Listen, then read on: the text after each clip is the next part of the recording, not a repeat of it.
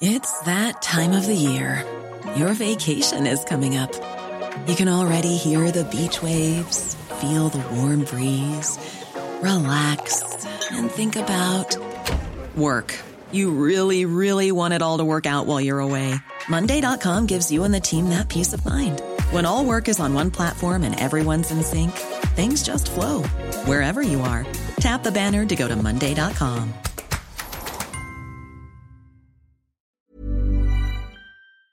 The TalkSport Daily podcast is proud to be in partnership with Enterprise Rent-A-Car. Whether your business needs cars, vans, or larger commercial vehicles, you can rent from the best lineup in the UK with Enterprise.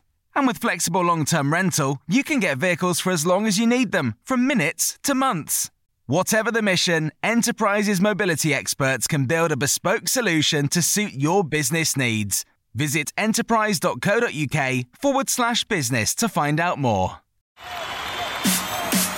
This is TalkSport Daily. Hello, happy Wednesday, my friends, and of course, welcome to another Andy Goldstein TalkSport Daily podcast with me, your host, Andy Goldstein. And we start, with a bit of boxing with promoter Eddie Hearn exclusively joining the wonderful and award-winning Laura Woods, discussing Anthony Joshua's upcoming fight against Alexander Usyk. It's just Usyk, isn't it? And the potential for AJ to fight Tyson Fury as early as February. Oh, just make it happen whenever it happens. Just get it in the diary. We always wanted to do it in December, but I think with AJ fighting September 25th, Fury now delayed until October. I think February is more realistic. They had a huge offer from Saudi Arabia to do the fight there. We talked off air about the possibility of staging that fight in different countries, and ultimately in the fight game, which is extremely dangerous, and these guys are putting themselves on the line.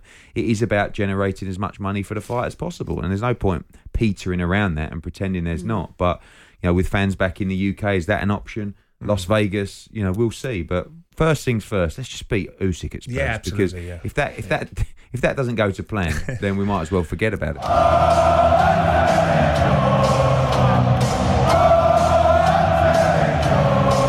With the fights coming up, obviously Fury's got to fight Wilder and AJ's got to fight Usyk. The disappointment of that last time, and probably, to be honest with you, the sort of distrust that I have for a lot of people on that team, I'd just rather focus on the Usyk fight. The aim is always going to be the same, to win the Undisputed Championship, and that will never change. So it will always be there. It will always be my job. It will always be our intention to try and make that fight. But right now, again, we work so hard to get that over the line. We got it in place. It was taken away from us. That's okay. That's life. That's business.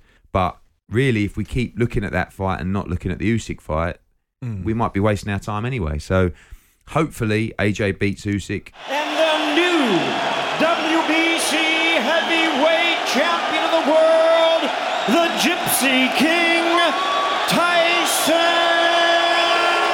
Fury. Hopefully Fury beats Wilder, and then we can just make that fight. We've got pretty much a deal in place from the last conversations that I think still works and everyone would be happy with.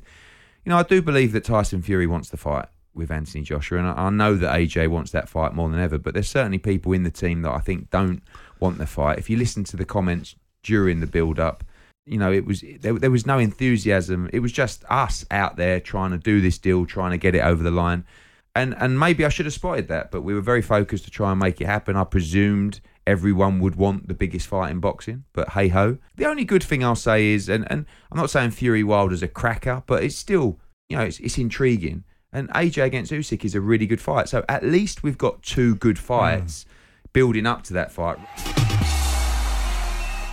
Now, the USA's most successful ever gymnast, Simone Biles, says she has pulled out of the women's team event early to protect her mental health. She left the arena after just one round before returning later to support her teammates as they secured silver. Team GB gained the bronze medal. Biles, who reached all 5 individual finals in Tokyo, has revealed she's not enjoying the games.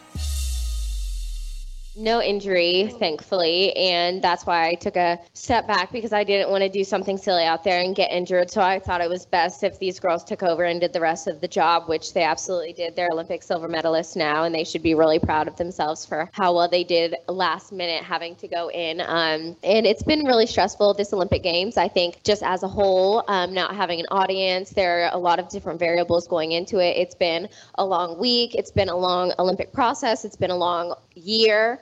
So just a lot of different variables, and I think we're just a little bit too stressed out, but we should be out here having fun, and sometimes that's not the case. On to Team Gub, who have now had their best ever start to a Games over in Tokyo. New Olympic champion Tom Dean admitted he struggled to walk up the stairs when he contracted coronavirus for a second time at the start of this year. He produced the performance of his life to take gold in the 200 metres freestyle at Tokyo 2020, just beating his teammate Duncan Scotty Scott, who took silver. Dean says it's been a difficult journey to reach the top of the podium. Not actually, I mean, he just stood on it. He means because he's come on a bit of a journey, I imagine. I did have it twice, the second time in the new year. The second time much worse than the first. I was quite ill for about 10 days and I served the whole isolation period. And it's a slow build back up because of the nature of the sport we do and the nature of the disease. You can't just go straight back into full-on training. So it required a few weeks of building back up. And that was around January, February time, and 2-3 months out from our Olympic trials, I'm stuck inside, unable to even exercise inside my own flat. So it was tough to kind of wrap my head around that during Olympic year. But my coach managed to keep me grounded and built me back up for a good Olympic trials, and we were able to have a solid block between then and now, and it paid off. Now this is Chris Cook, the former Team Gub swimmer, and Jackie Hughes, Tom Dean's mum, on what her family have to look forward to now they have a gold medalist in the family. Oh, look at us, we've got a gold medalist in the family. No, you should shout it from the rooftops. It's an amazing achievement.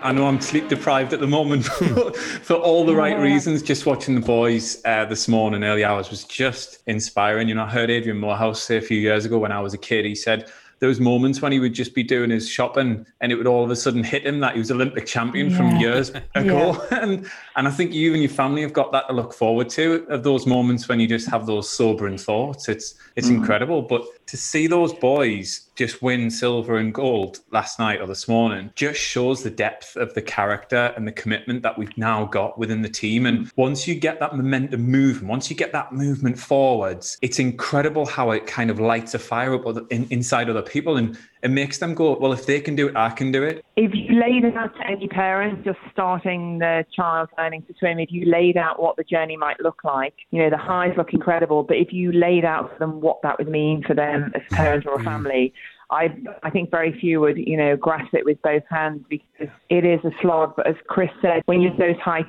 you just produce magic, and the inspiration of other kids around who thought, gosh, there's a boy from a small club. I can relate to that. I could be that person, and that's just so fantastic. Now, Bianca Walkden bounced back from huge disappointment in Tokyo after she lost in the final second of her taekwondo semi-final, going on to claim bronze later on in the day. The Liverpool athlete says it wasn't quite what she'd hoped for at the Games. Yeah, obviously, everyone knows me, I set it so high, the bar. I was going for gold. It's not the colour I did want. But again, I've come away with another Olympic medal. I went out there, I gave my heart and soul. I fought everything I could. We've shown to how good Taekwondo is to watch, how dynamic it is, how exciting it is to watch, and how hard it is to come back out and fight again for something that it wasn't the colour I wanted, but to come out and do that again, it is mental and physical strength. So hopefully I've inspired someone and done everyone proud to say that I have gotten another Olympic medal. Now, England cricketers will hold talks with the England and Wales Cricket Board over the possibility of families travelling with the squad to the Ashes in December, as concerns grow that players are considering pulling out of the tournament due to strict COVID protocols in Australia. Steve Hammy Harmison believes the England players are right not to want to tour without their families. my first Ashes tour, my daughter, Abby, was born on the 4th of December. I seen her for the first time, I think, on the 26th of February. I didn't come home. I couldn't come home. And I only came home for 4 days. And then I went back to the World Cup. So it's gone of that day. I mean, it has. It's completely different. And the next time we went, we fought tooth and nail to get our families because of reasons like that. 4 years on, moving on, we fought, everything with ECB to get our families to Brisbane for the first test match, to be with us all the way through till January, because tours had changed, times had changed. We go away for huge amounts of time. It's not like that anymore. So I think the mindset has to change of, you see them on the boat going to Australia and being away for 6 months at a time. Them days are gone. And I understand with the players. And being the COVID world it's in, I would have huge anxieties that I wouldn't be able to go for 4 months of the year. I had them anyway, but that was a different time. But Australia is such a difficult place to go when you're like this and you're cooped up and locked in. I can see why the players, yes, they want their families there, but if they're not going to let the families in and they're not going to let them free to roam, I don't think I would go. I really don't. If I put my hand on my heart, I'm not sure I would go with what's happening in the world. However, his former England teammate, Darren Goffey-Goff, questioned England's cricketers' mindset, having been happy to be away in the IPL and Big Bash. The only thing that frustrates me, and listen to what I say here, people, is they didn't seem to be a problem when they went to IPL in a bubble life, and then they jumped on private jets, didn't go home to see the family. They jumped on a private jet from India after the Test series and went and played in a Big Bash in a bubble where they had to quarantine for 10 days, for another 10 days, and then stayed at a tournament out there for 4 weeks before coming home and then saying they were mentally fatigued to start the season. But then managed to play in some of the biggest leagues around the world. Now, my big thing here is they all want to play in the World Cup, right? Yes, you could say it's a World Cup, but also the reason they want to play in a World Cup is but the money in our game is in the shortened format, is in T20. And if you go and perform in the UAE at the World Cup T20, there's a massive, massive auction next year for the first year again of a new 3-year cycle of the IPL, where the best players can go for $2 million. Now, why don't the players miss that and go play in the Ashes? If Test cricket is the ultimate level of performance, and that's how you want to be judged on as a great player, miss the World Cup and go play in the Ashes. But they won't miss that, because if they do well in the World Cup, they get $2 million to play 6 weeks in India next year. Now, Manchester United have confirmed they have reached an agreement with Real Madrid to sign defender Raphael Varane. Oi, Goldstein, what kind of palaver is this? Doing the old Varane again, mate. We've heard this every single podcast. Why don't you just call it the Varane Daily Podcast? Oh, shut your face. I call it what I want. Anyway, Darren Ambrose thinks the World Cup winner would complete a formidable defence at Old Trafford. He's right, actually. And Arsenal invincible Ray Romford-Pelé-Parler believes the Frenchman could be a great signing for Manchester United. Man City was so good defensively last year. That's what they really improved on. Ruben Diaz come in, and you never know what sort of a situation you're going to have with a player, whether he settles, but he settled so well in the Premier League. And John Stones got better alongside him. So Varane can be very similar to how Ruben Diaz settled into the Premier League. Then again, they've got a fantastic defence. Outstanding. They did need to improve in that area. And he's chipped it over the top of David De Gea, and a Harry Maguire mistake may just have guaranteed that Manchester United are going out of the Champions League. Harry Maguire has had a fantastic Euros, so he'll come back full of confidence. But to have someone next to him like Varane, a World Cup winner, multiple La Ligas, Champions League, again, I think 4 Champions Leagues. He's a winner. He's still young, still only 28. 40 million plus add-ons, if that's true. That's an outstanding price that they're getting him for. And, Man U, in terms of defence, if they can get potentially Trippier, there's rumours of him as well that's going to come in. Whether he'll be backup or whether Wan-Bissaka might try and move in and play a 3 at the back, you're looking at a fantastic defence there. We've seen lots of players come in before and haven't managed to do it. Man United players, Veron, Falcao, Di Maria in there. Depay went to Man United, Forlan as well, Schweinsteiger, Gerard Piqué. These players could not adapt to the Premier League. Didn't make them bad players. Didn't suddenly say they weren't great players. They struggled to adapt to the Premier League, and that may be the case. Back now to Edwin Hearn on seeing England goalkeeper Jordan Pickford on holiday in the Caribbean, beating the kids at cricket. I've literally no idea what's just about to come. we've watched the England game. I was out there for the final. My kids were there and family was there. And 2 days later, Jordan Pickford's bowled into the hotel. Oh, right. So my kids have just run up to me screaming, Dad, Jordan Pickford's in the hotel. I said, listen. I said, the guy's just come off, right? The most stressful couple of weeks. Saved by Jordan Pickford, diving away to his left-hand side. What an historic moment that could prove to be. Please, just let him enjoy his time with his family. Okay. Then he's walked past and Pickford. And they've got all these songs they learn on TikTok, Yeah. So on the last day, it's quite funny because he's a real competitor. We had a game of golf and I could see how hard he was trying. And on the last day, we were playing a bit of beach cricket. And these kids were coming up to bowl. Some of them I knew from family friends. One was 11, pretty decent. I think he's on the verge of the Essex team. Jordan was just tonking him everywhere. I mean, trying so hard. Jordan, let him hit the stumps. It's got about 15 rows back, Manners. How's that 76 metres? Stop it, that's at least 90.